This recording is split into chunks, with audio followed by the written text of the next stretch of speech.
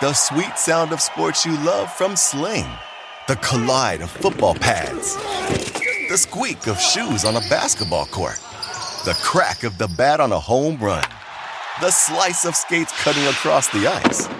But what about this one? That's the sound of all the sports you love, all at once. Starting at $40 a month. Experience it all live with Sling. At Bet365, we don't do ordinary. We believe that every sport should be epic. Every basket, every game, every point, every play. From the moments that are legendary to the ones that fly under the radar. Whether it's a three-pointer at the buzzer to tie the game or a player that goes 2 for 2 at the foul line. Whatever the sport, whatever the moment. It's never ordinary at Bet365. 21 plus only. Must be present in Virginia. If you or someone you know has a gambling problem and wants help, call 1-800-GAMBLER. Terms and conditions apply.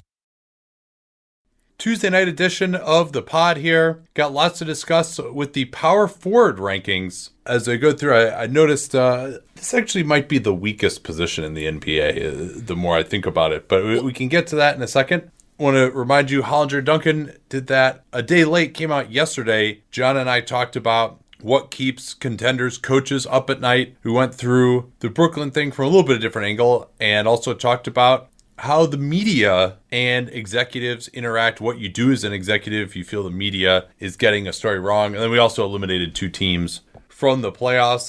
Danny, anything you got to tell the people about before we get started here? I fully expect that Real GM Radio will be out on Wednesday. There's a chance that it's not, and since I've recorded, I won't say who it's with, but I'm excited about it, so you can keep an eye on that, and I might have some new pieces at The Athletic, too. We're working on the publication schedule, so follow my Twitter. That's a good thing to do. Yeah, also, a lot of people are probably concerned about the coronavirus and how that could affect the NBA season, in addition to everything else that it's going to affect, sadly. But our current plan right now, even if the games get postponed, we're going to try and keep going on our normal schedule, and hopefully you guys will keep listening.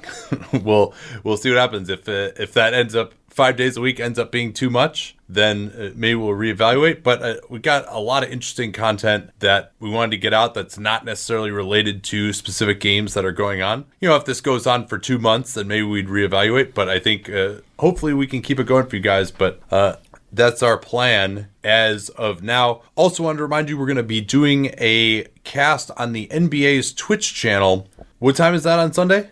I believe it starts at 11 Pacific and 2 Eastern. Yeah, and what that's going to be, it won't be a traditional cast. It's actually going to be a rebroadcast of last year's Rockets-Blazers game in advance of Sunday's Rockets-Blazers game. And so we'll actually have the whole game in the window. It's obviously not a new game, and this is just one of those baby steps for us trying to build this up to where we can do actual live games with the feed right there for you, no syncing up or anything. So you can avoid that here. And any suggestions you might have, I know you guys are pretty creative, but on how to do it, because obviously it's an old game. We know what happens. I don't really remember the game that well. Current plan is just to kind of go in relatively fresh, try to talk about it, take some questions, also acknowledge, though, that we ultimately know what's going to happen as we're doing the game, and just play it by ear and see how it goes. It's not really I don't really know anyone who's ever tried this format for an old game before where you know what's going to happen to do the live commentary during it. So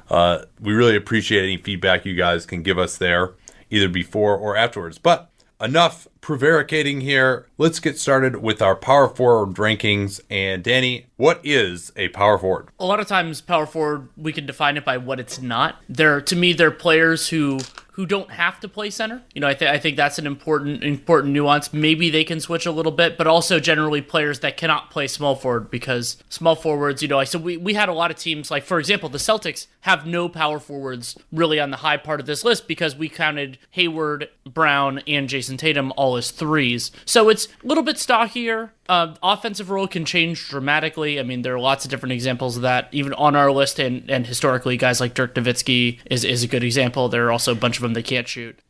But really, that's the general contours for us. And again, so a couple of things that we usually talk about here. This is thinking about them in the abstract. Where would they be on the average team? Not where are they on their specific team, because then you get into circumstances like Indiana. Indiana starts 2 centers. Sabonis and Miles Turner would both be centers on the average team. Thus, they do not have a power forward high on this list either. So that's really the idea, is where would they play on the average team? And some people say, why isn't this guy there? The most important part of this is, we do it by position so we can split the entire universe of the league into 5 categories, and everyone will appear one place. Except Matisse Thybulle, sorry about that, we forgot him. But other than that, he probably would have been in the 30 to 40 range. Right. In the small forwards. The idea there is that we have to put everybody somewhere. What is the most appropriate of all of the boxes? And so we actually go through, every player that we think there's an argument on, and we kind of go through it a little bit. So we don't put that in the podcast. We just go with what we have. And so that way, while Nate and I can rank the players differently, we are ranking the exact same individual players. Yeah, and it's also worth noting, too, that we're thinking about what a player's natural position is. Now, this isn't necessarily what he thinks his natural position is, looking at you, Al Horford and DeAndre Ayton, but just what their skill set would normally have them do. And the other thing to remember here is we're looking at this as pretend that we are starting a season right now and everyone is recovered from the injuries that they might have right now. So Blake Griffin, I realize that he had season-ending surgery. He's not available right now. But let's say we are starting next season right now. Next season and the playoffs. The playoffs is an important caveat here because playoff value is going to take on an outsized role. But so we're kind of saying, okay, Blake Griffin, once he's healthy again, what do we expect his level of performance to be for the next year? But if you're a guy who frequently gets injured or you have something chronic where your level of performance is going to decline or you could get re-injured, that's obviously going to factor in here. So anything else we need to do, or should we get started here in ranking the power forwards? To me, this was in most parts the easiest group to do, especially because at the top there was some real stratification. And my first tier, just as it was last year when I just looked at it again, my first tier is Giannis Antetokounmpo by himself. Yeah, and when we do the top 10 players in the NBA, I'm kind of waiting to see how Steph Curry looks. That's sort of why we're waiting to do this. In addition, I mean, we didn't always do all of the position rankings before we did top 10 players in the NBA, but this year we may end up doing it that way because I want to kind of get an idea of whether Steph has lost any of his powers yet or not, because he's going to be an interesting one to rank. But yeah, Giannis might be number one on that list of the top 10 players in the NBA. He is going to win MVP. Well, I don't know. There's been some LeBron buzz lately. I don't think that should obscure what Giannis has done over the course of the whole year, what the Bucks have done over the course of the whole year. But in this group, yeah, he's clearly number one to me. And I really had a relatively easy time ranking my top 5. Tier 2 by himself as well to me was Anthony Davis. No arguments. And Davis, you might ask, why is he not a center? Well, centers are more plentiful than power forwards. We've seen that on the Lakers this year, that they play a center with him a lot of the time.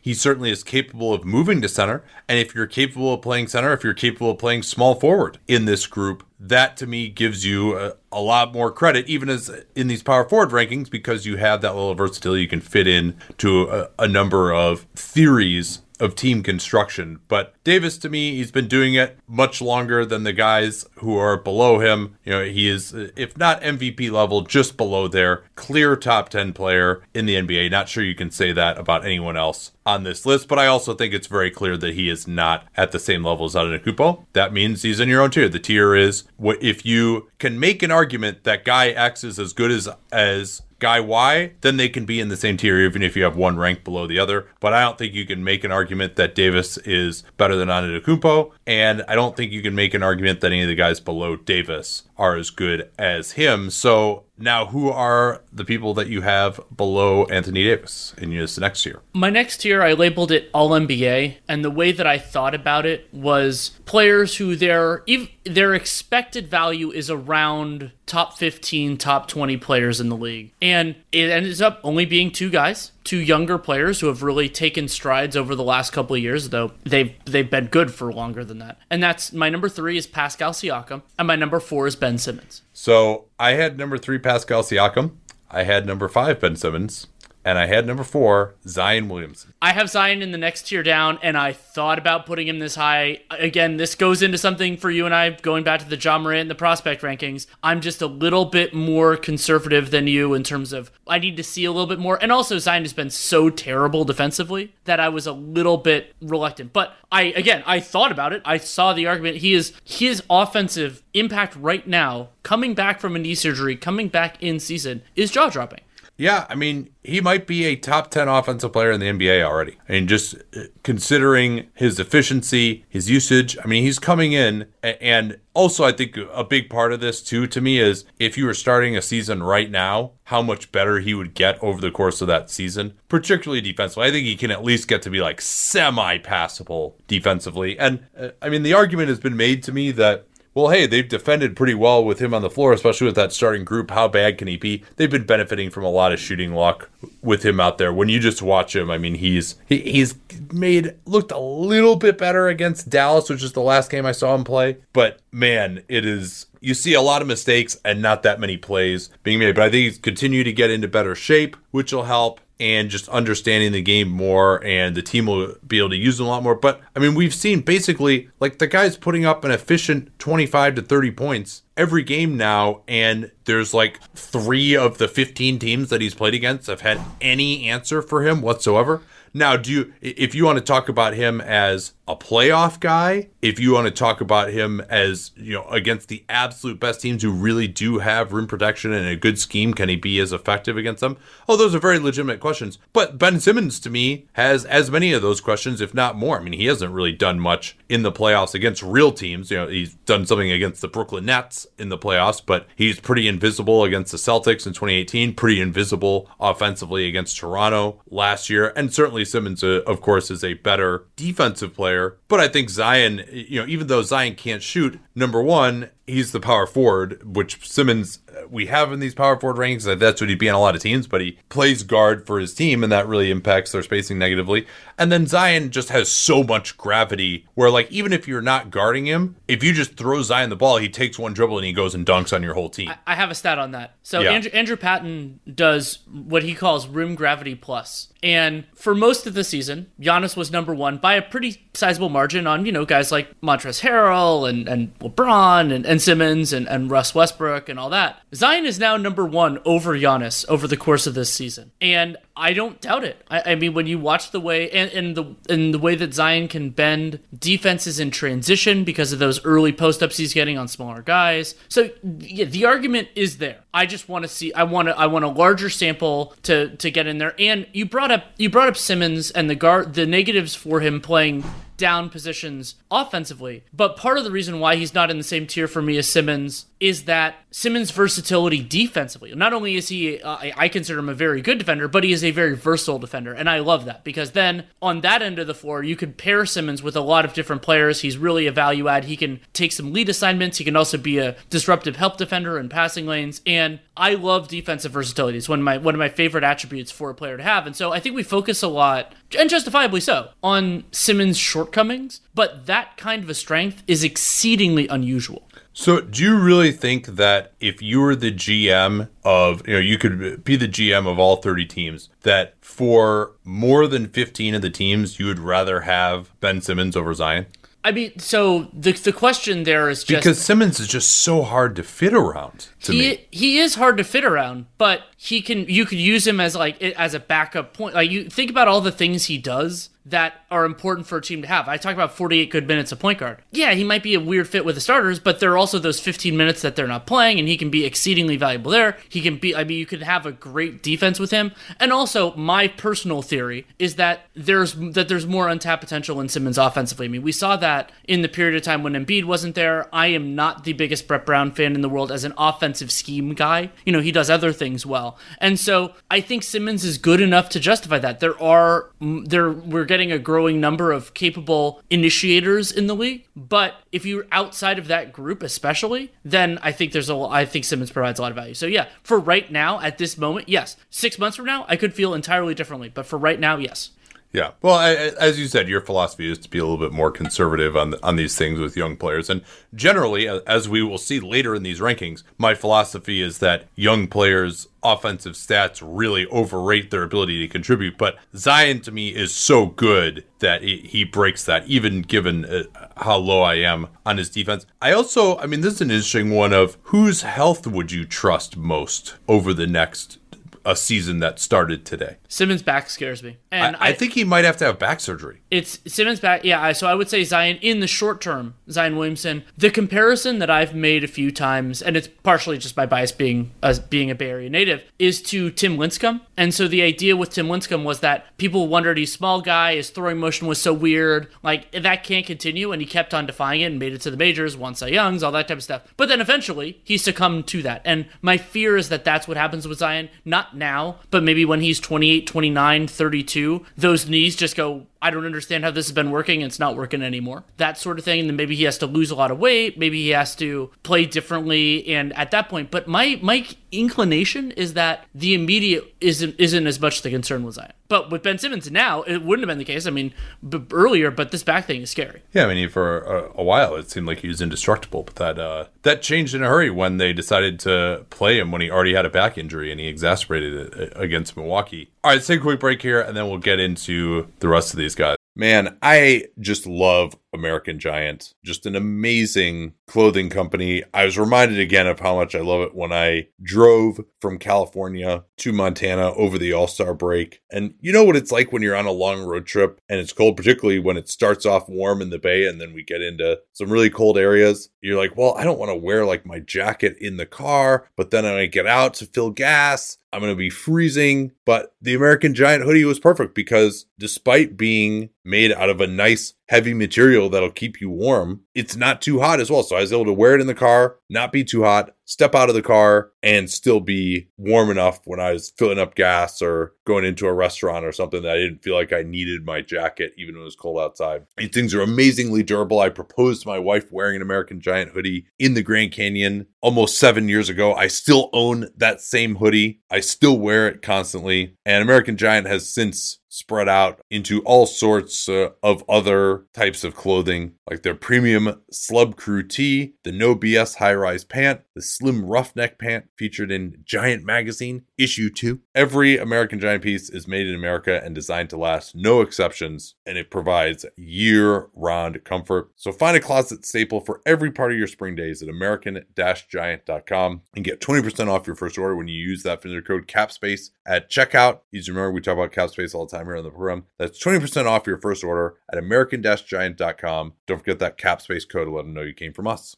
Anyone who's seen our YouTube videos knows that I don't wear formal stuff all the time. So when it's time to dress up rather than dress down, I highly recommend Indochino. They were the official outfitter of my wedding. I got my tux from there. All my groomsmen got their sport jackets from there as well. I felt really good about having them be the outfitter of my wedding because all of my groomsmen were going to get stuff that they could continue to wear that fit them perfectly. Because when you go somewhere else, you're not going to get something that's made for you. So why not measure yourself in 10 minutes or visit a showroom rather than feeling like you're wearing somebody else's suit that they tried and failed to tailor for you. And not only does Indochino have the suits that made them famous, but now they've got everything. Blazers, pants, women's wear, outerwear, designed and made for you. Hundreds of high quality fabrics to choose from. European wools, linen, cottons, tons of colors, tons of patterns. You can customize things like the lapel, the vents, the pockets, and you'll get a piece that is personalized for you in fit and style. Level up your game with Indochino. Go to Indochino.com. Use the code CAPSPACE. Use the CAPSPACE we talk about all the time here on the program to get 10% off any purchase of $399 or more. That's 10% off at Indochino, Indochino, Indochino.com. And don't forget that CAPSPACE code to let them know that you came from us.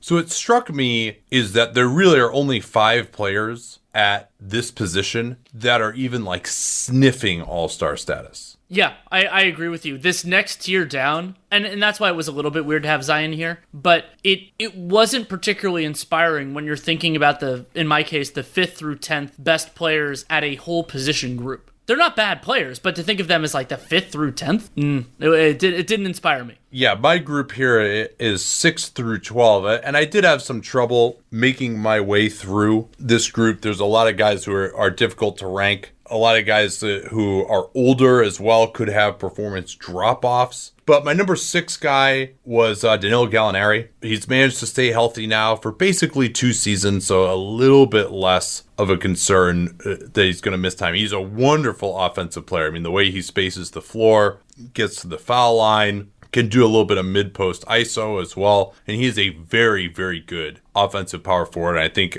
the three guards in OKC have gotten a lot of the pub there, but his ability to space the floor for them and also to hurt people when they switch, I think really helps. I don't believe in Callow that much as a playoff player, very reliant on the BS foul drawing for some of his efficiency. I think he's been a little bit better defensively this year than last year, but he can definitely just get traffic coned, attacked very easily. But to me, him being the number 6 guy at this position is, I mean, I don't know where you have him, but did you have anything else you just want to say on him generally? Gallo is a really nice floor raiser, and he can be a floor raiser on good teams too. Like that sometimes we use that as a way of, taking a 20-win team to 30. But no, we're seeing it with the Thunder this year. He's helping their offense sing. But yeah, the defensive concerns, both in the regular season, but especially in the playoffs, are there. I had him at 7, so not too much below you. I had him below Zion. That's one of the other ones. But who I had 5th above those guys. One of the consistent things of us as friends and basketball podcast partners and everything like that is I've just liked Paul Millsap more than you. And I have Millsap 5.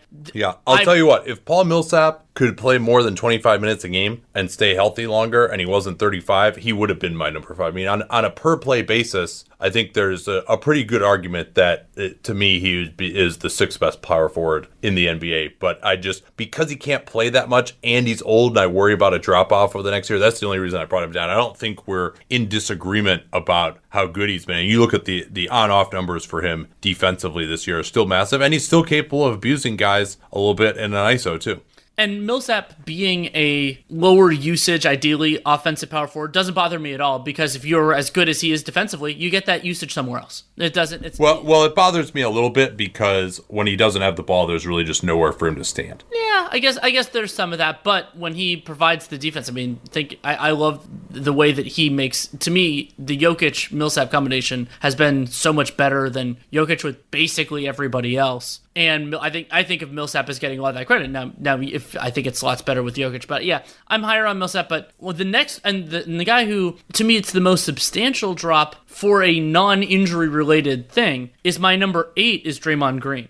I've got him even lower. I mean, he's just been one of the worst offensive players in basketball this year. Like, there's no two ways about it. And his defense, I mean, what he's been on the floor, largely his defense has been fine, but it has, he hasn't had to dig into those depths. But part of what Draymond, they're like Andre Iguodala when we did the small forward rankings this season, while not entirely his fault, has brought up a couple of things. And paralleling Iguodala, the lack of offensive versatility. Draymond works so much better in a very specific ecosystem, which does not exist on most teams. And his part, why you could say it's the, disease of more or whatever, him blatantly not giving a shit for most of the regular season when on a non-competitive team is a big problem for most teams in the league. Now, the Warriors were able to survive that last year. They still did incredibly well. But why I still have him so high is that I don't have that much doubt that when he ramps it up, because we saw that like in the Rockets game on Christmas Day and a few other times, and he's still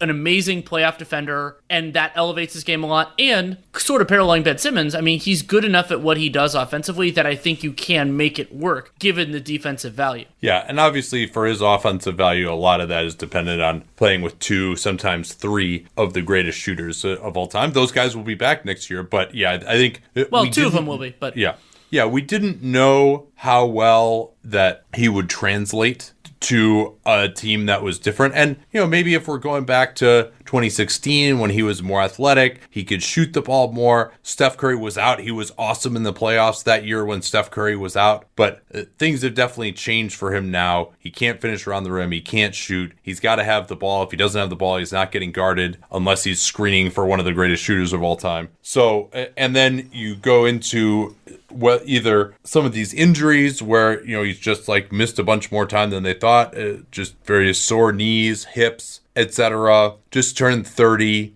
The offense isn't going to get better, but he also played at a Defensive Player of the Year level as recently as the 2019 playoffs. And so against the Rockets, against the Blazers, he was unbelievable in those series. But basically, you're almost just like, well, this guy's only going to play for you in the playoffs. And that makes it a lot difficult, as you mentioned, for a lot of these teams who are just trying to get to the playoffs. I'm interested, though. Part of where I ended up with Draymond at 8 was that I didn't feel comfortable putting him below anybody else. And if you did, I'm interested in who that is. So Tobias Harris was my number 7. Harris, to me, it's interesting because in a lot of ways, to me, Harris has actually been better this year, certainly than he was when he first got traded to Philly last year. He hasn't been as efficient as he was with the Clippers, but he's being asked to do more. He's being shunted into this role where on a lot of nights he's got to really be their primary scorer. He doesn't get to the line enough. He doesn't put enough pressure on the rim to really be that. I think as a secondary guy in a lot of teams, he could really help. He could get back up to that level of efficiency he showed with the Clippers. He's not going to shoot over 40% from 3, I don't think, but he could shoot it better. And he's been, pretty high usage, a little bit above average true shooting. He's gotten better defensively this year for the Sixers, just in terms of his on-ball defense. He's never going to be much of a help guy, but he's got enough size to impact things. I thought he was fine in the playoffs defensively last year.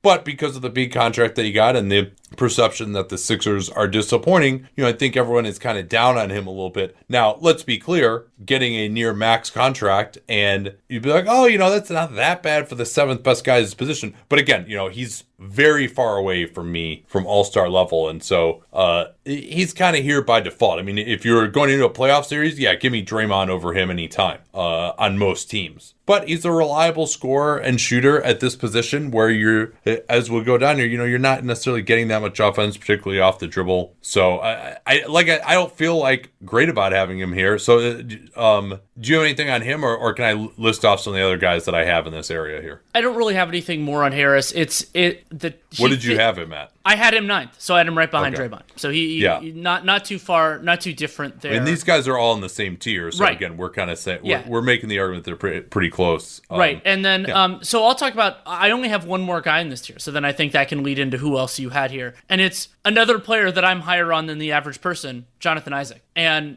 Isaac's defensive potential. The fact that I think he has defensive player of the year, or maybe just like on the ballot potential. And again, like Paul Millsap, though they're very different defensive players, I'm willing to tolerate a much lower usage. I've said before that I think every time Jonathan Isaac takes a jump shot, I don't think it's going in. But he's every once in a while he does something a little intriguing with the ball in his hands, and I think that's been, his absence has been a big part of some of the struggles that Orlando has gone through in the second half of this year. And so I had him there. He touches on the fringiness of like having him in the same tier, but when I again, like I've talked about this on a lot of different ones, with the hardest guys to place, I kind of put them in both spots, and I'm like, well, where does it feel more appropriate? And I just felt more comfortable with him here than in the other tier. I'd feel a lot better about it if he weren't injured all the time. I probably would have had him thinking about him in this group.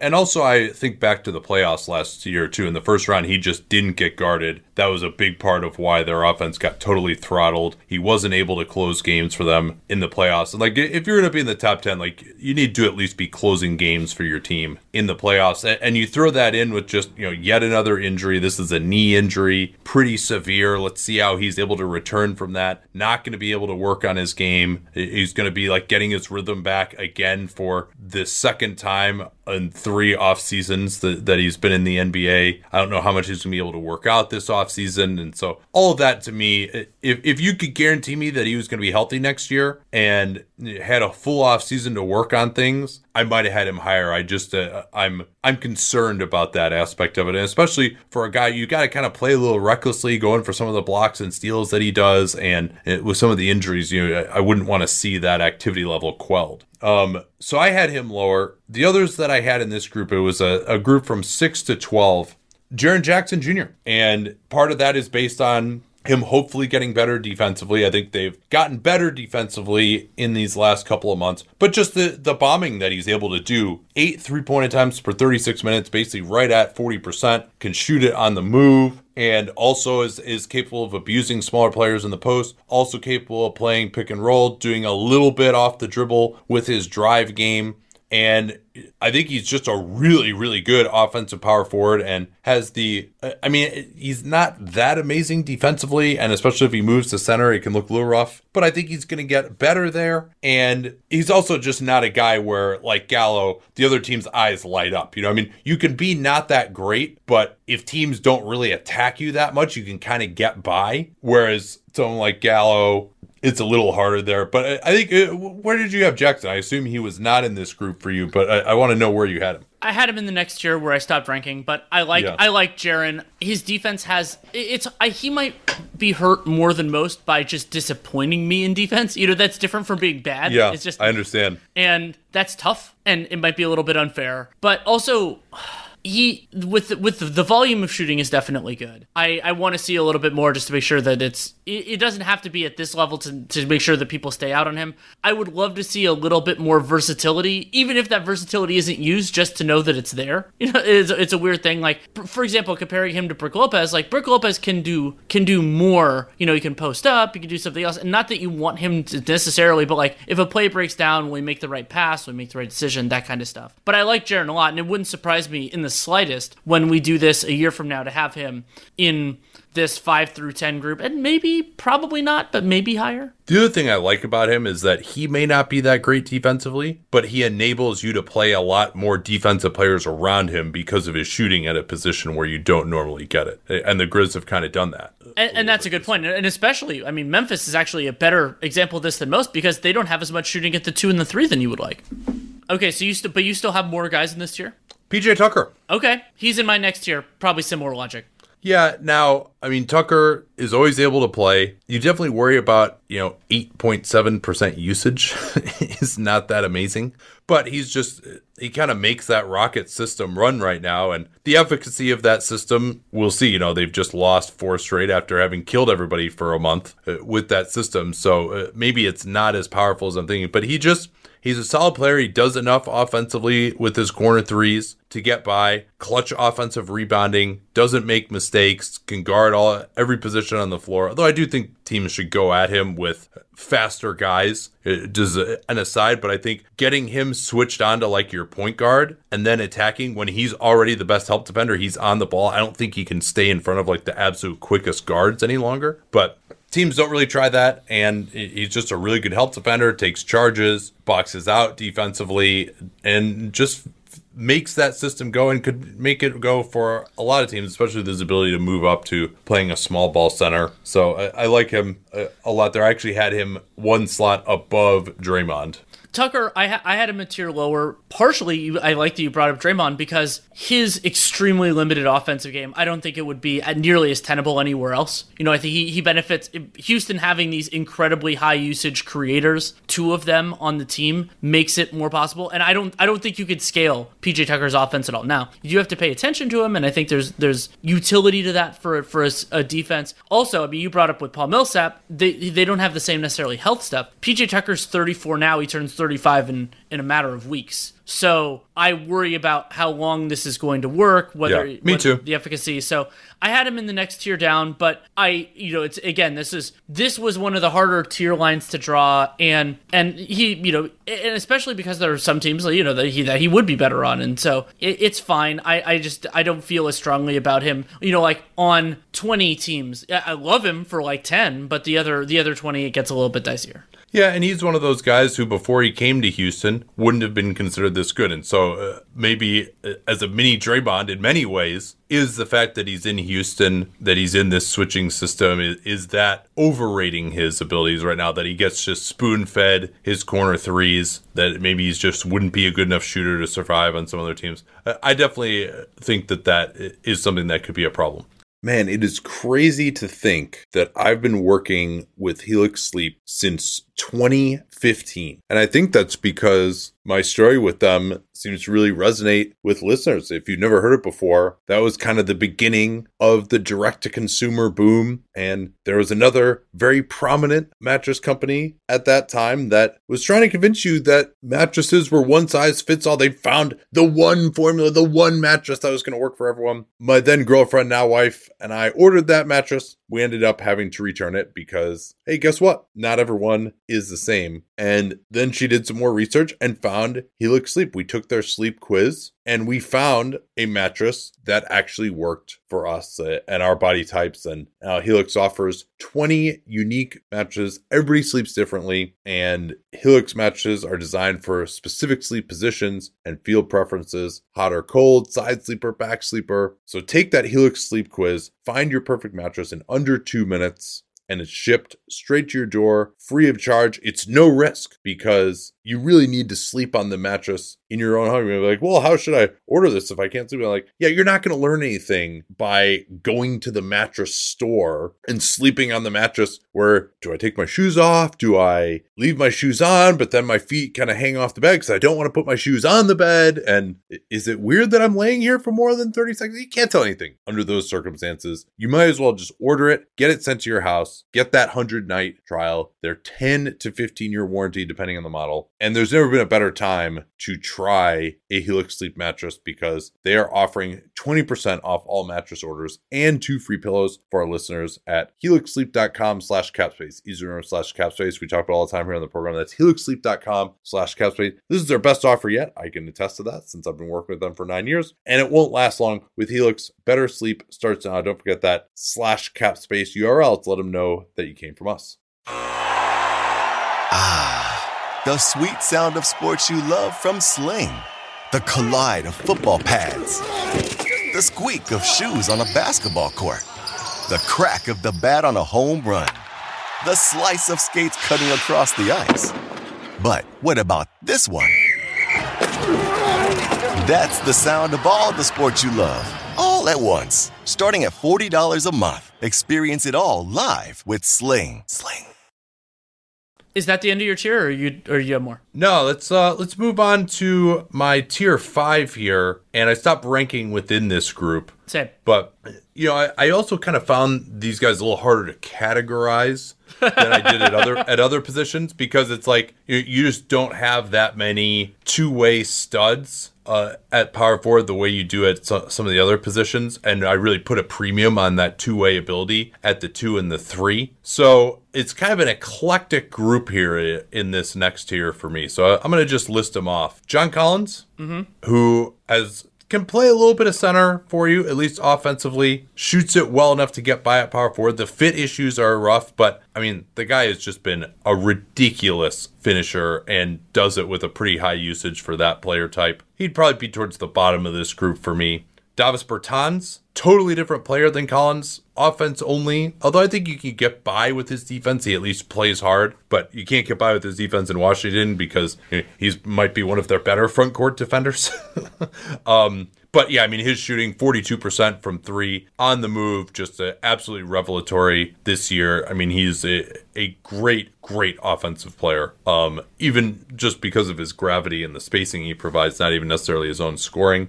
And feel free to break in on any of these players. Both of those guys are in this tier for me. My tier runs from 11 to 19. And Bertans' shooting can be game-breaking. It opens up so much offensively. And since he's a 4-only player, you can have a 5 that can defend. The Wizards don't, but another team could.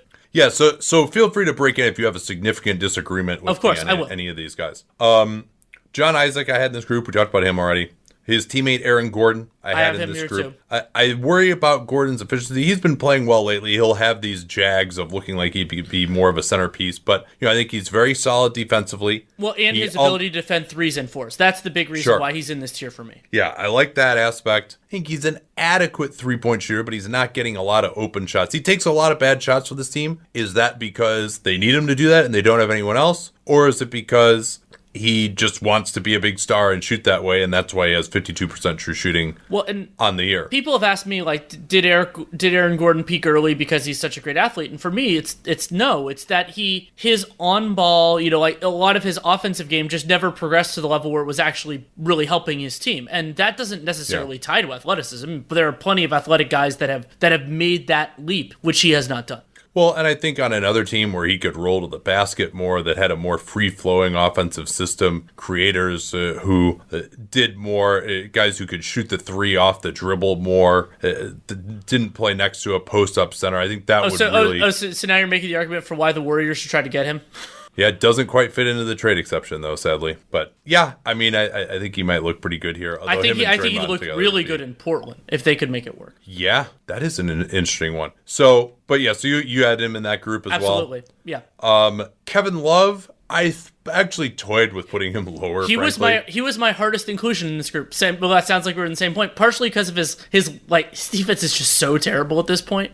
But yeah, and like Bertans to me, you could say that Love and Bertans are kind of similar, but Bertans to me at least can like get out on the floor. He's used to doing that. Bertans isn't like a good defender of power forwards, but he can at least defend power forwards, which Kevin Love can't even do anymore. He's got to defend centers. But Love's offensive game, the reason why I kept him here, his offensive game is still excellent. I mean, we've seen that over the last little while in the times that I've gotten to watch the Cavs. He's playing an important role as a shooter and a facilitator and an intuitive passer. And on a different team, I think there are some players who benefit from their circumstance and some who are hurt by it. And I think that Love is mostly, the change from LeBron, mostly now I think he's being hurt by it because that team just has so little in certain respects.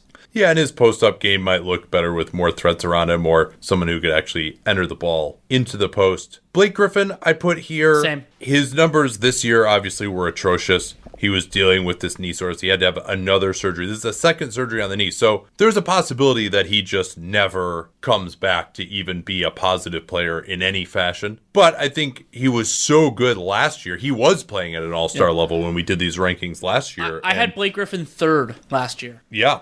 So I think this is a healthy split the baby between where he was last year and his normal aging curve had he not gotten injured, and where he could be, which could be like just not even helping a team. But he still is passing, his ability to do stuff off the dribble, just his experience having been a star for so long and just knowing how the defense works and how to get shots. His three-point shooting hopefully will come back for him next year. His defense is going to suck. I think that's probably pretty clear to me. But he could be an okay floor raiser on offense and maybe who could play with others as well with the shooting ability that he's added and just someone who can be, if not an offensive hub, at least a secondary guy. So I fit him in here, but I didn't feel great about it necessarily. There's risk. I'm excited because so far I've had every player you mentioned either in this tier or if we mentioned them before. How many more do you have? So I've got two more. So do I. And these are the ones that I think it's most likely that you won't have in here. Okay. First one is Maxi Kleber. I have him. Oh, baby. Yeah. I love Maxi Kleber. Yeah, we talked about him a fair amount when we did that New Orleans game. That was a nice showcase game for what he can do and why he's so valuable. But he shoots it really well. He doesn't have any weaknesses. That's the biggest thing about him. And he can even move up to center as well. You say he shoots it well. I want to mention, to go a little bit more, 38% on 8.1 threes per 100 possessions this year. That is fantastic. Also a very reliable free throw shooter, 80% for his career, 86%. Doesn't get to the line a ton, but at least he can. And he can block shots. He can be a part of. He's not a high usage guy, but you have to defend him, which I think is important. And the positional versatility is a plus. So yeah, I have Kleber in this tier. Yeah, and while his usage is pretty low, only 14%, he does have versatility. He can spread the floor. He can roll to the basket. He can go for some big dunks. He's not quite as ridiculous of a athlete as he was a couple of years ago. I shouldn't say ridiculous, but quite as good of an athlete as he was a couple of years ago. And then he can really defend threes passably. He's kind of their go-to guy on like a Kawhi or a LeBron. I mean, he's not shutting those guys down, but he's passable there. Provides help defense. He guarded Zion pretty well also. Just, again, and I think he's answered a few questions about his ability to play more minutes this year. So yeah, big fan of him. And then my last guy is Marvin Williams. There's our first disagreement. I mean, I have Marvin at the top of the next tier, so it's not that big a difference. My other guy that I had was Marcus Morris. I forgot to mention Marcus Morris. I had him in the group above this, actually. Okay. He was at the bottom of my my tier 4. I have him ranked number 12. So, yeah. Okay. And my only concern about him, I think it's defensible to have him lower, especially if he just doesn't shoot the ball quite as well as he has for large parts of these last year and a half or so. What's so weird about Marcus Morris is that I vacillate on whether he's plug and play or not, because his game in the abstract, like if you take off your glasses and look fuzzy, it is. He's defensively, he can handle he can handle these forward size players, which is so valuable. He can shoot the ball, but then when you actually put him on a team, he takes too many bad shots. Sometimes he doesn't facilitate. So but that has some use for teams that aren't as good offensively, right? Too. Like the Knicks this year. Yeah. I mean, yeah. So yeah, I vacillated between having him on tier 4, tier 5, but I did have him in tier 5. And then so then Marvin Williams, Marvin Williams is kind of in some ways the epitome of my next tier, which a lot of them are like kind of players that we've forgotten are actually good. And Marvin, in kind of not a lost year by his standards, but just being on the Hornets, a team that didn't, other than their hilariously low over-under was not really that relevant to the zeitgeist this year. But he's still a damn good basketball player. He can shoot, he can defend, he can fit into a lot of different teams, and that's part of why we were both so thrilled that the Bucks got it. Yeah, I mean, he's kind of like a mini Kleba in that way. He's not the finisher around the rim that Kleba is, and not the same transition guy, but as a shooter, defender, I mean, he might be even stouter. I mean, if you ever look at him, like, he's got like a big ass. Like, that guy is hard to move when you really get into it, which is funny to think about, how thin he was when he first came in the league, but he has definitely gotten a lot stronger. He's got that old man strength now. So I'll leave it to you now to break into who your next group was, and I can I'll break in when I have guys significantly different than you. We will have more differences of opinion here. I'm pretty confident, and so this is for me 20 to 26. The general descriptor I had on this was possible starters, but you'd preferably have them backing up. And a couple of these guys start mostly out of necessity, but a lot of them actually don't. And we've already talked about Marvin Williams, so I'll just mention him briefly at the beginning. Next up for me is Jeremy Grant. Grant's had a kind of a strange year with Denver, largely coming off the bench. I think that his shooting is overrated, but I still do like his defensive tools. And again, I'm okay with a lower usage power forward, and he shoots. And I don't love him. I'm sure when Denver acquired him, they hoped that he would be tier 5 or even tier 4, which he has not been. Nemanja Bjelica, I love his shooting. I think he's capable enough defensively, and that's exactly why $7 million for him that's the non-guarantee for next year. I think that is a no-brainer to pick that up, and it's not a surprise to me that I've liked the Kings better when he's been on the floor. Yeah, I realized that he's actually started 61 out of their 66 games. Yeah, well, this year. What happened was I think they weren't intending to start him, but then when Bagley got hurt at the very beginning of the year, he started, and then he never relinquished it. They moved other things around to largely keep him in the starting lineup. Also, Bagley's missed a ton of time this year. Yeah, I mean, he's a 42% three-point shooter, can do more off the bounce maybe than he's had a chance to do former in a lot of these places. Former EuroLeague MVP. I mean, he can do things. Yeah, and maybe he's kind of settled into where he's not doing as much off the dribble as he's getting to be in his early 30s now. And defensively, I think he at least knows where to be. He tries. Not going to protect the rim at all. He's a minus on defense, to be sure, but he's a good enough offensive player that I was comfortable with him in this group. Which this group I was called them quality but flawed vets. Good guys who I think could be okay in the playoffs, but are not can struggle in some ways for sure. Yeah, my group isn't all vets, so I couldn't do that. But a lot of them are. Yeah. The next one I want to mention is Mo Harkless. I got him in here too. I like Harkless's combination of defense, and he's gotten more confident as a shooter. He's still not great at it. I mean, going back to that hilarity with his bonus a couple of years ago. But you throw him on a team, and I think that team is going to be better for it and can be a part of their rotation. Maybe not better off starting, but a lot of teams would just because of the scarcity at this position. Thaddeus Young, this has been a challenging year for him for a couple different reasons, but I still love his defense, and the limitations are there, but once you get into this group, there are always going to be limitations. That's just the way it is. I thought about having him a tier lower, but I still really like his game. And then my two younger guys, Lauri Markkanen. Markkanen was really challenging for me because the concept, the sales pitch of Lauri Markkanen is still very alluring to me. He can shoot. He has a little bit more game inside the arc conceptually, but it hasn't materialized. He's had these really rough 2-point shooting stretches. And then the last guy, which is I'm sure is the most controversial. Well, let's talk Markkanen real quick because he's got to shoot it better. He does. He's got to be a really, really good 3-point shooter. And defensively, I think it's pretty clear he's a minus. Yeah, I realize he can move his feet a little bit better than that player type, but ideally you'd probably want him as a center. And see, to me, I think you'd want him as a 4 just because he can't protect the rim. Well, no, that's what I'm saying.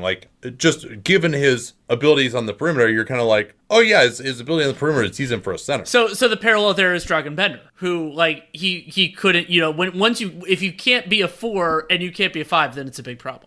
Yeah, not because all Europeans are the same or anything like that. Just it's a simple problem. Yeah, but so he needs to really, he's got to be Jaren Jackson as a shooter, or he's got to be able to really abuse some mismatches in the post or attack out the drive. And it just, I'm not precluding the idea that could happen for him. But it's been a 3 years of stagnation now for Markkanen, and that's a little concerning. And so I had him in a group below that, which I called young guys with potential, which is more guys who I think can be really good in time and have some skills, but just are not really like playoff tested at all. Well, my last guy in this tier would definitely fit in that description, and that's Michael Porter Jr. I believe in his offense, and he's pretty bad defensively, but I think the tools are there for him to get better. And so for me, the idea of him becoming, over the course of the next, if we had season that starts right now, of him becoming a Bjelica, Markkanen type, to me, it's entirely possible that Michael Porter Jr., if we started a season right now, would be better than Lauri Markkanen as an overall basketball player. Yeah, well, I mean, I can tell you what, you had Jeremy Grant and him in the same tier. Like, Jeremy Grant is going to play a bunch of minutes in the playoffs this year, and Michael Porter Jr. is going to play like 5 minutes a game, I think. Unless they just like get so far down that they're just like, fuck it, let's just go all offense, and they put Porter in. But I understand the plan, so but that's just the way that I see where it goes from here. I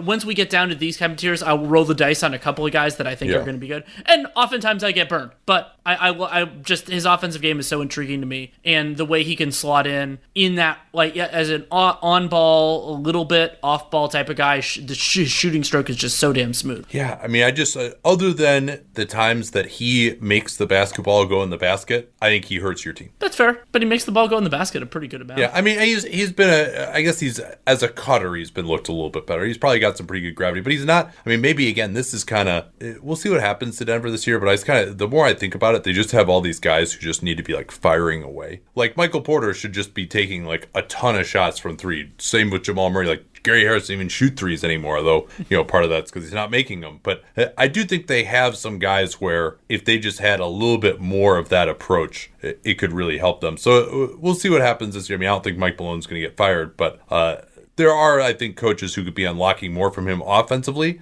I do think that Malone is taking the right approach with him defensively because he does need to get better on that end. The other guy I put in this, I put two other guys in this veteran group. Okay. And one was Jay Crowder, the other was JaMychal Green. Yep, no real beef with that. I have him in the next tier. Yeah, I think JaMychal Green, he wasn't going to shoot it as well as he did last year at the Clippers, but he shoots it well enough. And I think he can defend pretty well. He's a smart player. Another guy who doesn't take that much off the table. Like, he's totally playable in a playoff series, no problem. And Crowder, I wish he shot it a little bit better. I wish he had a little bit more athleticism. But he's just a solid vet who's just, he's going to be out there in the playoffs, and he's going to be okay. He's not going to kill you. He's not going to just not get guarded. He's not going to get mercilessly attacked on defense. And maybe if he doesn't do it in the playoffs this year, I'll start to worry about that. And he has not shot the ball that well this year. So of this group, he's probably the one I'm most concerned about having this high. But I thought it made sense to have him here than like down in like the 30 to 40 range. My next group is actually way bigger than that. I only had one more tier, which was I'm aggressive with what I call a definite rotation player, which is that somebody who would get those minutes on almost every team. So there are a lot of players who would get it on a lot of teams, but not on every team, and so they don't make it into that tier. But it still goes from 27 to 47. That was one of the surprising strengths to me of the power forward position, was a lot of those type of, like, you're not thrilled necessarily about giving them the minutes that they do, but they definitely deserve them. So I thought with this one we don't need to talk about everybody. My group is 20 guys, but some of them. Well, so let me talk about my guys then. Who I think are those who are more the young with potential. People would be more interested in. Yeah, and then below there, I was like, all right, rotation guys on some teams, not on others. Maybe you pressed into service in the playoffs, you don't necessarily want them. So I didn't rank those guys, but these guys, Eric Paschall. Okay. I think this is another forward-looking one. Worth noting, he's in this next tier for me, second highest rookie in this rankings. Paschall, the game has really slowed down for him of late with his ISO game. He's learned how to play in Kerr's system more. He is just attacking more patiently, making more passes. He's had averaging 5 assists a game over the last 3 weeks or so. The three-point shooting is only 28% from the year, which is not great, but he's started to look a little bit more confident taking it. I don't know how much I love. And his free throw shooting's been fine. I think that I don't think he's going to necessarily be a great three-point shooter, but he'll be better than he's been. Yeah, his finishing around the rim is awesome. He is an awesome finisher. Like, basically at this point, whenever he goes up around the rim, I'm like, all right, he's either going to score or get fouled, no matter how much opposition it looks like he has. I mean, he's got these double pumps. He can get up and dunk on you. His second jump is really good. A good touch around the rim. So that's all very impressive for me. And then defensively, he's not a playmaker, but I think he can hold up physically, and we'll see so much about him next year. You know, it could be next year he just doesn't play at all in the playoffs, right? But I think he could potentially even close games next to Draymond Green. His shooting obviously is going to be important, but I mean, he's a really, really athletic guy. I never realized coming out of Villanova just like how much pop he really has. And then he's got the mid-range jumper to work in the ISO game as well. He can handle the ball, push and transition a little bit, run some big, small pick and rolls potentially. So I think he can be really good. And again, this is forward-looking. We're not going to see him in the playoffs this year. His weaknesses haven't really been exposed, but this could be like all right, you see him every day, you think he's good. It's so hard to evaluate guys on bad teams. So I certainly believe that I could be wrong here, but I think I think he's another guy who's not going to have a ton of weaknesses, which you like, and he's got some pretty impressive strengths at times. I also am intrigued by his defense, the potential of some defensive versatility. You know, like I think he's better on fours than on threes, but you know, maybe you dance around it a little bit. And since there's so few guys that can defend small forwards effectively, if he can do that, especially on the bigger, slower ones, could be useful. Michael Porter was in this group for me as well, as was Markkanen. Brandon Clark was a tough one for me because I do think he's kind of limited. His three-point shooting has been solid, but on a very low number of attempts. He doesn't have gravity. He doesn't stand outside the three-point line. He doesn't get his shot off quickly. It looks a little halting. So I'm not a believer in his shooting, but I mean, his efficiency is very difficult to ignore. I think he can be a very solid defensive player. He's really a center offensively, which is what kind of makes it difficult, but I think he's got the ability to guard power forwards, also protect the rim. You know, I think he could be almost a Jeremy Grant level of player as a perimeter defender, and maybe even as good or better than him as a help defender, and then maybe even a better finisher. His floater game, for example, is really good. He's able to make plays to some extent on the short roll. So he's not an amazing fit, but man, in the role that he's asked to do, I think he can really be good. Agreed. Anybody else? Grant Williams.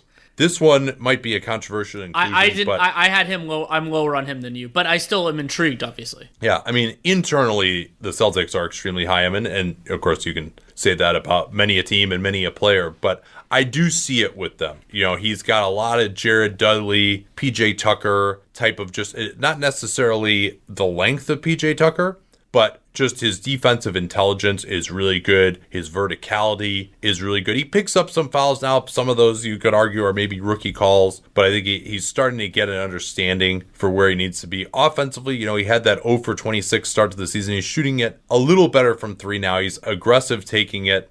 Can't really finish around the rim that well. That's what scared me. But he does have like a decent post game against mismatches. He's going to have to hit shots. This is forward looking that he's going to shoot it well enough. But I think he's a positive defensive player. He can unlock some switching groups for you. And this, again, is more of a forward-looking one. He may not even play that well in the playoffs this year. It may just be too early for him. But if we were going to say he was going to start a regular season right now and get all that experience and then play in the playoffs, I think that he could be deserving here. He could be a guy we're really talking about at this time next year. I really want to like Grant Williams. I remember his intelligence and communication stood out in Summer League. I was actually, for the first Celtics game, partially because I just wanted to be on the floor for Taco Fall and just get a sense of that.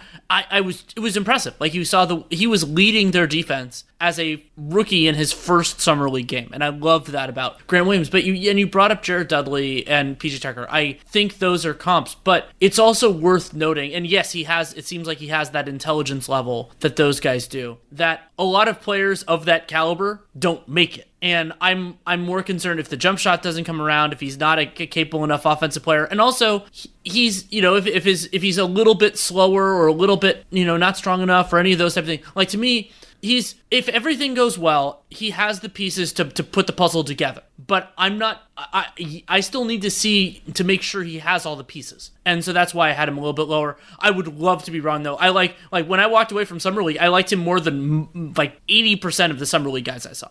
Yeah, we'll see on him. I could easily just be such an offensive liability. I mean, do you buy what I'm saying about him defensively, though? I think that there is a distinct chance it happens. I don't see it as an eventuality. I see it as a distinct possibility that I want to happen. So, you know what? I'm taking him out of this group. The last one I wanted to talk about is Marvin Bagley, but we should just discuss him, I think, nonetheless. Yeah, I didn't have Bagley in this tier, and that felt weird to me, but the challenge with Bagley is, what is the sales pitch right now? If we're not talking about 2021, we're not talking about 2025, what does he do right now that makes your team meaningfully better? You talk about the fit issues. We've talked about this for Sacramento's overall team building. How can you build around him because he doesn't shoot the three well enough? He doesn't defend the center position well enough. So maybe he can play some backup center for you, be a scorer and finisher and rebounder on the offensive end. But he can't close games at center against a lot of teams. You know, he's not a good enough pick and roll defender. He's not a good enough rim protector. He just makes defensive mistakes. He's not a good communicator the way you need from that back line. And then if you're going to play him with the center, that guy's got to be able to shoot and he's got to be able to protect the rim. And there just aren't that many of those kinds of players around. And I can tell you what some of the sales pitch is because we saw bits of it last year, which is He needs to get to the line more and he needs to be able to hit the shots outside the paint. And last year he hit about 40% of his shots from 10 feet to the 3-point line. That helps a lot. This year, he's hitting 20. I mean, he's only played 300 minutes, but he's only hitting 20% of those 10 to 16 footers, which a non-3-point shooter has to be able to hit in the modern NBA unless you're so dominant and have so much gravity as a roll man. You know, those sorts of positives. Yeah. And so Bagley, for me, he's a good example of why this exercise is so different from top prospects. Not that I had him high in that anyway, but because until he gets it, it's going to be hard. And he's got to be the offensive centerpiece. If he's not capable of being an offensive centerpiece, it's not worth it. Right, and I brought this up, I think, during the 15 and 60, like the big difference between him and Ayton. Like with Ayton, there are still frustration points with him, but he's shown more offensive potential and defensive production to me compared to Bagley. Yeah, and he has a position. Yes, even if he doesn't want to play it, he has it. Yeah, I want to talk about just a couple of the other players that I had in this next tier, some of which because I think other people might have them higher. And one of them is Kyle Kuzma. Kuzma's, he's had some, kind of like Bagley in a way, that the theory of Kuzma eventually is, he has footwork, he can become a competent offensive player, and maybe he gets better defensively. maybe when he gets a little bit older and he's 25 and he's in his prime. Right. That's when he can be this That's one of great the slight player differences between Kuzma and Bagley. And Kuzma but by the way, he is 25. He is 25. In case people didn't realize that. Played in Utah for 5 years. And I worry so much about Kuzma that he's a man without a country on both ends of the floor. Like he's not good enough at the things offensively that would make him totally playable, and that he's not good enough at the other things to make him a complementary piece. And then defensively, there are times when he cares. Like he had some nice moments in that Lakers Clippers games we did for the NBA cast, but those moments are too few and far between for me to put him on most teams, and that's a part of why he's been marginalized on the Lakers. Yeah, and if you look at the statistics, particularly this year, but even going back to previous years, the on-off stuff, the overall level of efficiency, I mean, he's a player where he's got this really nice footwork. He can heat up for some big scoring games when he is featured, which he's not on a good team this year. Even though, they've needed, in theory, what he could provide when LeBron's on the bench, and he hasn't been able to provide it. It's 51% true shooting this year. And the three-point shooting just isn't reliable enough for him to be a spot-up guy. And so, I mean, there's just no statistical argument that he should be higher than this at this point. Somebody else in this group that I had higher hopes for than where they are currently is Dario Saric. He just hasn't done enough. And to me, this is another part of why we'll get into the Suns offseason later, that if the choice is keep match rights on Saric, but lose $10 million in space for the first week and a half of the summer, I think you have to take the space. One would think. Now, of course, they can make that decision and pull the qualifying offer for him later. They can see what's out there, and then if they don't, and then they can superior. At that point they can renounce the cap hold if they have something for the space, and maybe he wants to come back at a smaller number. There are ways to make it work. Rui Hachimura, I think some might say, well, hey, where is he in that group of young guys with potential? And he's had some impressive offensive games, but I don't think he's good defensively. I'm not sure where that improvement is necessarily going to come from. Maybe if he can guard one-on-one a little bit better, some of the best guys, and he certainly has not been in a place where he can look good. You know, it's not like he's had good help defenders behind him. He's been playing some with Bertans, which is not amazing of a fit either. He's definitely a natural power forward. I don't really buy him as a quality three-point shooter outside of maybe in the corners. His mid-ranger is nice, but you know, that's a nice scoring piece to have off the bench. He's older already too, which is a concern. He is a very nice finisher. You know, I think he can add that versatility rolling to the rim, but I don't see enough from him of just like, what is the theory of how this guy gets to be so awesome? I mean, are you really seeing him as some dominatingly efficient scorer, offensive centerpiece type? If you're not, then he's got to shoot it better, or he's got to defend a lot better to get in there. Now, the upside is he has, in theory, the physical tools to do that. He has gotten a lot better over the course of his career, came to basketball late, although I've always felt that is a little bit of a canard to believe that guys are going to improve more if they came to basketball late. You know, I haven't seen actual research proving that that's the case. So, well, my biggest concern with Hachimura is that it is I like to think of this as a diet. Like, he doesn't really have a healthy diet in terms of scoring, and there are guys who can make that work. I mean, the entire San Antonio. So you better have a great metabolism. Then. Exactly. You have to have an unbelievable metabolism. You have to have all of the other things right. And I mean, there are examples. If you want to get extreme, last year's San Antonio Spurs. Like, there are ways to do it, but generally speaking, I'm not going to bet on that because the general thing is that it doesn't work. And when he can prove it, but also think about the utility that, okay, could be a great rim shooter, can be a finisher, but can't defend the 5. We'll see how he defends the 4. Okay, great. What do you put around him? Is if you're saying that he's a starter, then you have to have a solid rim, a rim protecting center, the guy who does all that stuff. But also in the modern NBA, that player probably has to at least be a threat from 3. Congratulations, you're targeting like 5 guys to play next to Hachimura. Like, and those guys are incredibly hard to get. And sure, you'd love to have one of them, but at that point, then do you choose Hachimura as your 4 next to them? It's he could get there, and I would like. I think that there's reason to believe that he could become a better shooter. I mean, 82% from the free throw line now. He was in the 70s the last couple of years at Gonzaga. You know, and then there's that whole, you know, he made 15 of his 36 threes that last year at Gonzaga. So he shot at 42%, but remember, it was only 36 threes in 1,100 minutes. But we'll have to see. Yeah, another one to mention briefly, Julius Randle. I think we're seeing this Knicks team as the absolute worst place that he could be offensively. I think there's an acknowledgement of that. I don't know if he is this bad. I think he still profiles to me as a scorer off the bench. Maybe he closes some games on bad teams. Maybe you can fit him in defensively to a switching system, but you just see he's basically a center on offense. His three-point shooting, where he'd shown some growth last year, has really regressed. That's a big reason to have him lower. And I've never really bought that three-point shooting, frankly, last year, you know, where he was kind of adequate. He wasn't taking that many of them. And in New Orleans, they were playing super fast. They didn't care about defense at all. They were spreading the floor out around him.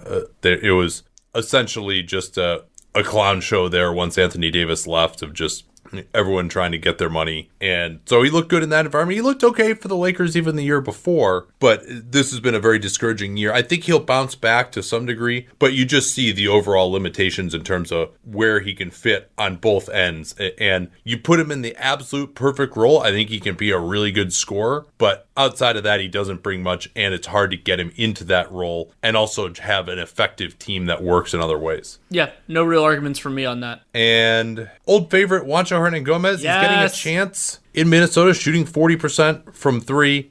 I don't think he's in the right place to develop defensively in Minnesota, where I thought he actually had shown some signs early in his career guarding some of the perimeter players on good perimeter players on other teams at the 3 even at times for Denver, but he's not really being asked to do that here. His rebounding hasn't been that impressive either. Defensive glass, he's been okay in Minnesota, but hasn't done it as much in the offensive glass. We'll see. I mean, he could. I think the tools are still there for him to be a quality, low-end starter, and the shooting being better has encouraged me, but I still need to see more from him. He's someone whose performance I really want to lock in more, specifically defensively, the last month or so of the season. Rudy Gay, we didn't mention him at all. I have Rudy in this tier. I haven't talked I think he's really fallen off this year, actually. Yeah. He's not as efficient. I think just athletically, he's finally lost that step that you would have expected him to lose after the Achilles, where he actually came back pretty strong and just, is not really able to get things going with the ISO game the way he would when he was struggling to beat Willie Hernan-Gomez off the dribble the other night in Charlotte. I thought that was a little bit of a negative indicator, and the statistics back it up. So, who are our biggest risers from last year? Last year, I had Pascal Siakam 7th, and I had Ben Simmons 9th. This year, I have those guys 3 and 4. Obviously, Zion wasn't on the list at all, and he's 4 for you and 6 for me. That's obviously real big. Wait, who did you have 5? Who else did you have above Zion? I missed that. Paul Millsap. Oh, man. All right, well, we went through it there. I'm not in agreement on that one. Yeah, I mean, and Pascal has gotten a lot better. I think Simmons has had more incremental improvement, but a lot of the guys above him, Draymond Green is way lower. Kristaps Porzingis, who was injured at this time last year, we had him at power forward. This year, I think it's pretty clear that he's a center. We've moved him to center now. He's been playing a lot more center. Defensively, he's basically guarding centers. He can't really, I don't think, guard fours. He had played more 4 with New York, and he hadn't really proven that he could hold up at center. And there's still some issues there, but he's been protecting the rim a lot. And so I think it's pretty clear that that's what he is at this point in time. He'll figure certainly in our center rankings. Let's see. Jaren Jackson Jr. is a riser for me because we had seen parts of it, but now the Taylor Jenkins bringing in the jump shooting, I think, has been a big revelation. Davis Bertans. Yeah, that really came up. I had him though I did have him in the 19 to 30 group last year, which was probably higher than most people then too. I've loved Davis Bertans for a while now. Yeah, not a ton of movement here in terms of upward mobility. Marcus Morris would probably be one who's moved up a little bit. But again, I think a lot of that is just that some of the taller, like Kevin Love had fallen significantly as well. He was my number 6 last year. Draymond was 4. Both those guys are a lot lower. Oh, if we want to get into followers, I mean, I have a bunch of them. Thaddeus Young. Yeah. I miss Nikola Mirotic. That doesn't count because he's just not in the NBA anymore, but I do miss him. Al-Farouq Aminu. Yeah, that's a tough one. I dropped Kuzma after everything happened. Randall was way lower for me. I already had Randall low. He's actually in the same basic tier. He might have dropped it. He's in the same basic tier for me. You can chalk that up as a win because I think I had him in the in like the around 20th last year. I had him 31 to 43. Yeah, no, you're certainly right about that. I think we felt we ranked the guy highly that we ranked highly again, controversially, Maxi Kleber, but I think to me he's validated that ranking. I would say year. So. Who else really dropped off? Rudy Gay dropped off for me. Marvin Bagley dropped off for me quite a bit because there's at least a hope that he was going to be a really good offensive power forward, and that just didn't materialize even this year. And then also, you're concerned about injuries with him going forward. Mm-hmm. Damari Carroll dropped off pretty hard for me. Oh yeah, I didn't even think he was a. We might have even included him at a different position. I'm just noting because I'm looking at my rankings from last year. Yeah. All right. Anything else on this? I think we're ready to pack it in. At least I am. No, I think it's everything. This to me was the easiest of them to do. Not that it was easy, but Zion was in many ways the hardest guy to do. But everything else, like the top ones, it was pretty straightforward. I mean, Giannis in his own, the AD in his own, and then kind of from there. And then the other ones kind of just figured out where the lines were. And I didn't have the agonizing like I did at the top of the small forward rankings in particular. Yeah, I thought shooting guard was actually the hardest for me so far. Too. Because there's just a lot of guys who are like, all right, they can kind of shoot the 3 okay, and maybe they're like average to slightly below average defensively, and how do you parse all those guys out? But yeah, here I thought it was easier. I think center might even get easier for me. I've kind of got a pretty good rubric for what I value in a center at this point. We've just talked about that so much. But all right, we will be back. Plans to do a gamer on Wednesday night, catch up on some news. We'll try to get as many gamers in as we can while the games are actually going on. Fingers crossed there. But we'll talk to you tomorrow night. At Bet365, we don't do ordinary. We believe that every sport should be epic. Every basket, every game, every point, every play. From the moments that are legendary to the ones that fly under the radar. Whether it's a 3-pointer at the buzzer to tie the game or a player that goes 2 for 2 at the foul line. Whatever the sport, whatever the moment. It's never ordinary at Bet365. 21 plus only. Must be present in Virginia. If you or someone you know has a gambling problem and wants help, call 1-800-GAMBLER. Terms and conditions apply.